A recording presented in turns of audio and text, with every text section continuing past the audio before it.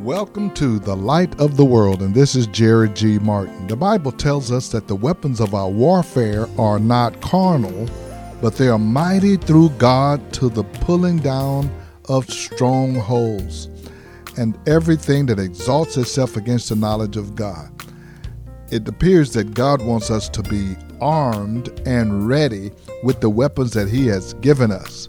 Today's message is designed to encourage every believer to put on the whole armor of God, grab your spiritual weapons, and let's go to battle for this day and this time in this culture. There are people who are lost without Christ and on their way to hell. We have the words of life. Don't let the enemy bully you into not being effective in the kingdom of God. Come and join us today as we continue to walk in the light of God's word.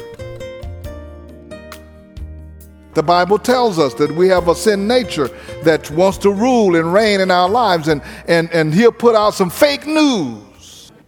He'll put out some fake news in your life and say, Pastor, I really want to get involved, but I got so many things that I'm trying to get done. That's fake news.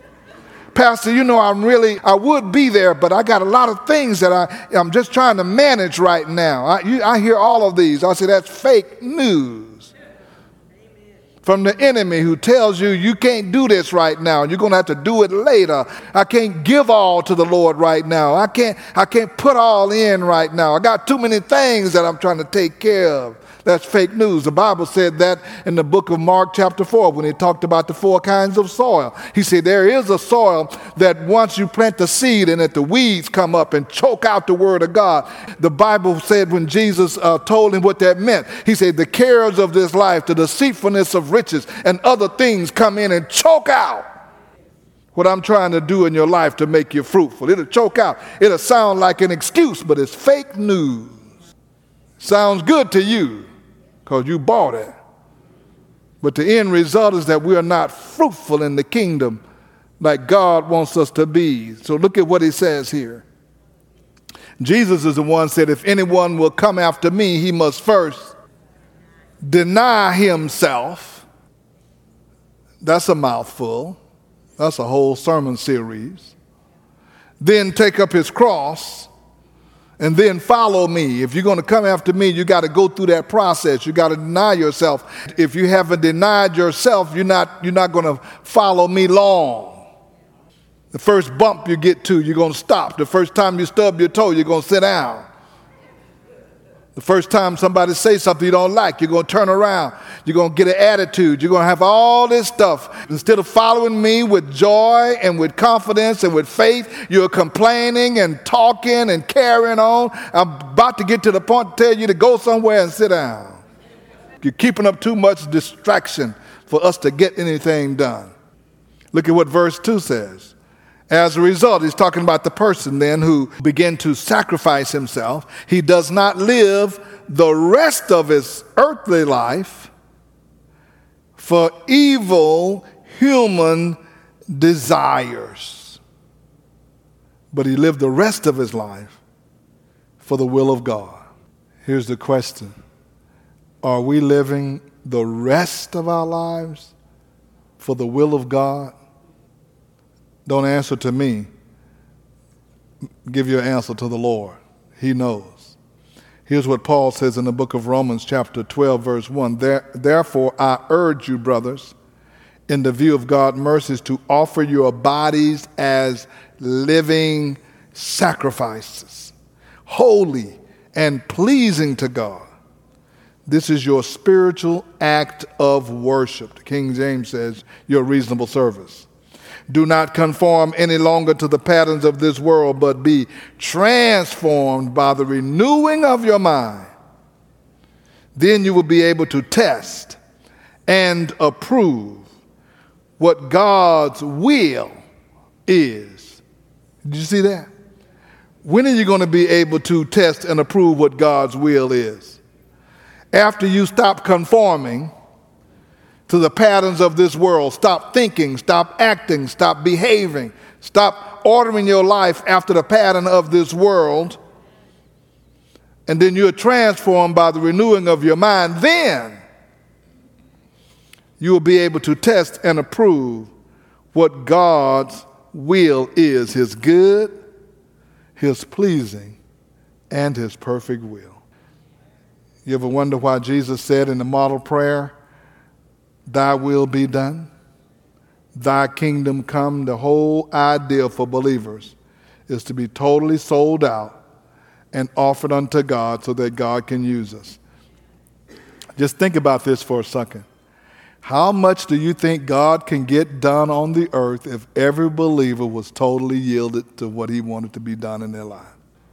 Every day, we're totally yielded to what God wants to do in our lives instead of us having our own agenda and say, "Lord, if I have some time, I'm going to get to you." And we don't say that verbally, but we say that way we live our lives and order our lives, and we never get around to it. "Lord, now you know my heart, Lord." Don't even tell him that.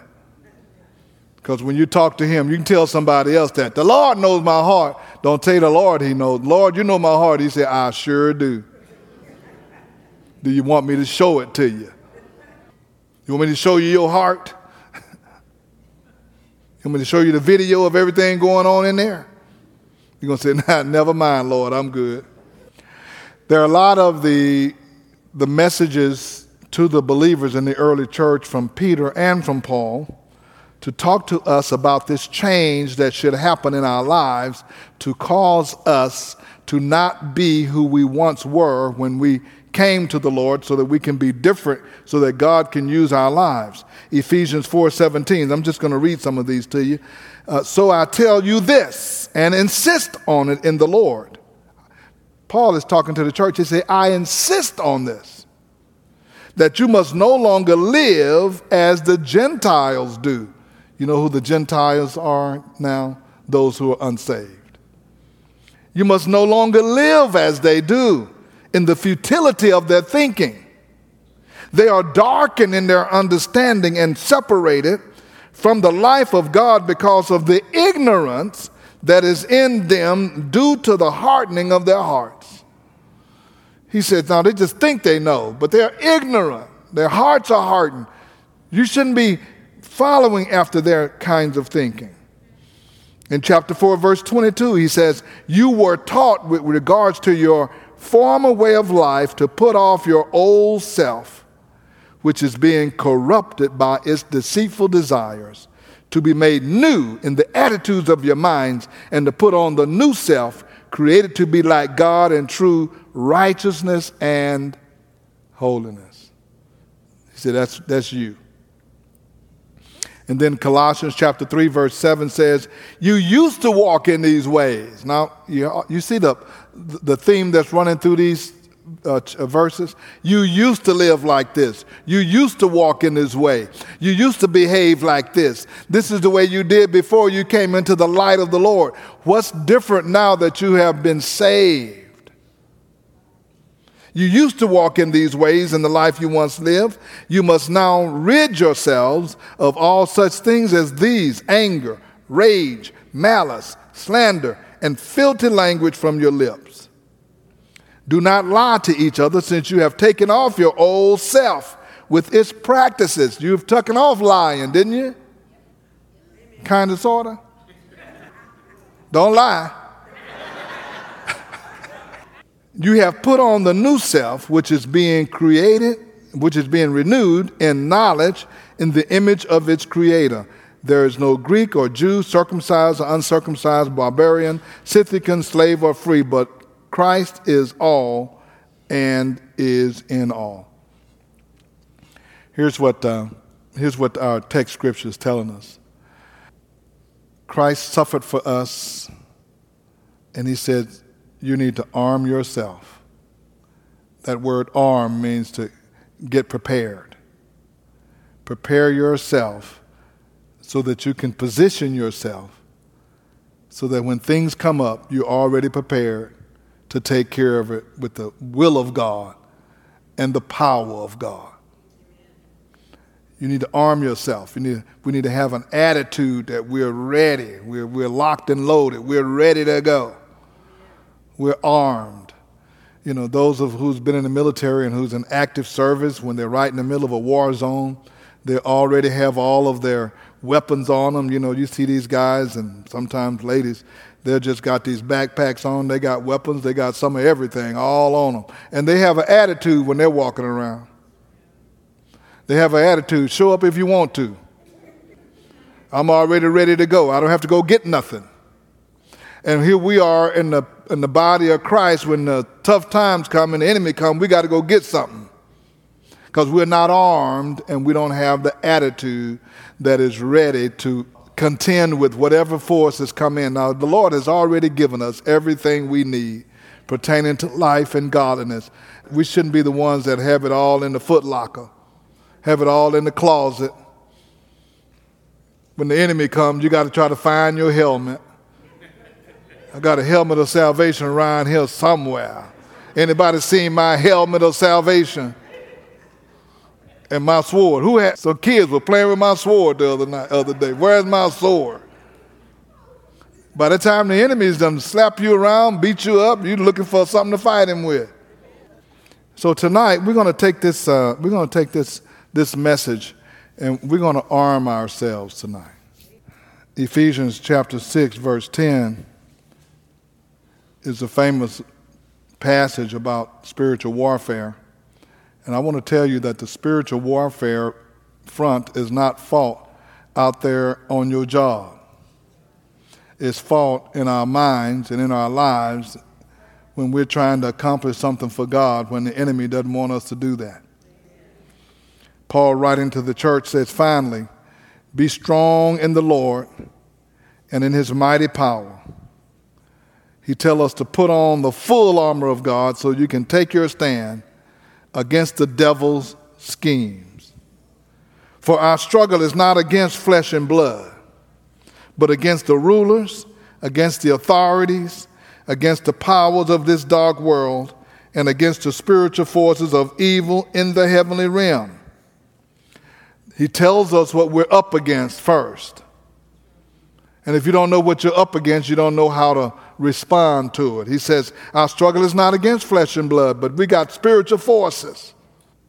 And they're on 24/7. They don't take an off day. They don't have vacation. Therefore, put on the full armor of God so when the day of evil comes, you may be able to stand your ground. And after you have done everything to stand, after you have done everything to stand, you know what he tell you to do? Stand. After you've done everything and you don't feel like standing, guess what you should do? Stand. This is Jerry G. Martin, and as always, I am so grateful that you have joined us as we've shared this message with you on being armed and ready. And the Bible tells us that we have everything we need pertaining to life and to godliness. We talked about the spiritual weapons that God has given us. We have the whole armor of God that we can enclose ourselves with. There is no reason that we are not victorious in the battles that we are facing. We just need to have the mind and the mentality to know that God is on our side. He's given us everything to be victorious, and let's take the fight to the enemy. If you would like to hear today's message again in its entirety, you can go to our podcast at The Light of the World Daily with Jerry G. Martin. Again, that's The Light of the World Daily with Jerry G. Martin. You can listen to this message as well as previous messages that you've heard on this station. I'd also like to give you an opportunity to be my guest at the Light of the World. We're meeting fully in person. We're experiencing and expecting God to do mighty things. If you're not connected in a church home or church family, you are invited to be our guest every Sunday morning at 10 o'clock at 16161 Old Humble Road. For more information, go to our website at lowcf.org. Let me remind you of the Beacon Christian Bookstore right here on our campus. If you need communion supplies, Sunday school books, Bibles, or study material, call the Beacon at 281-441-2885. 281-441-2885. Now for the Light of the World, this is Jerry G. Martin saying, may the Lord our God richly bless you, and we'll be with you again next time.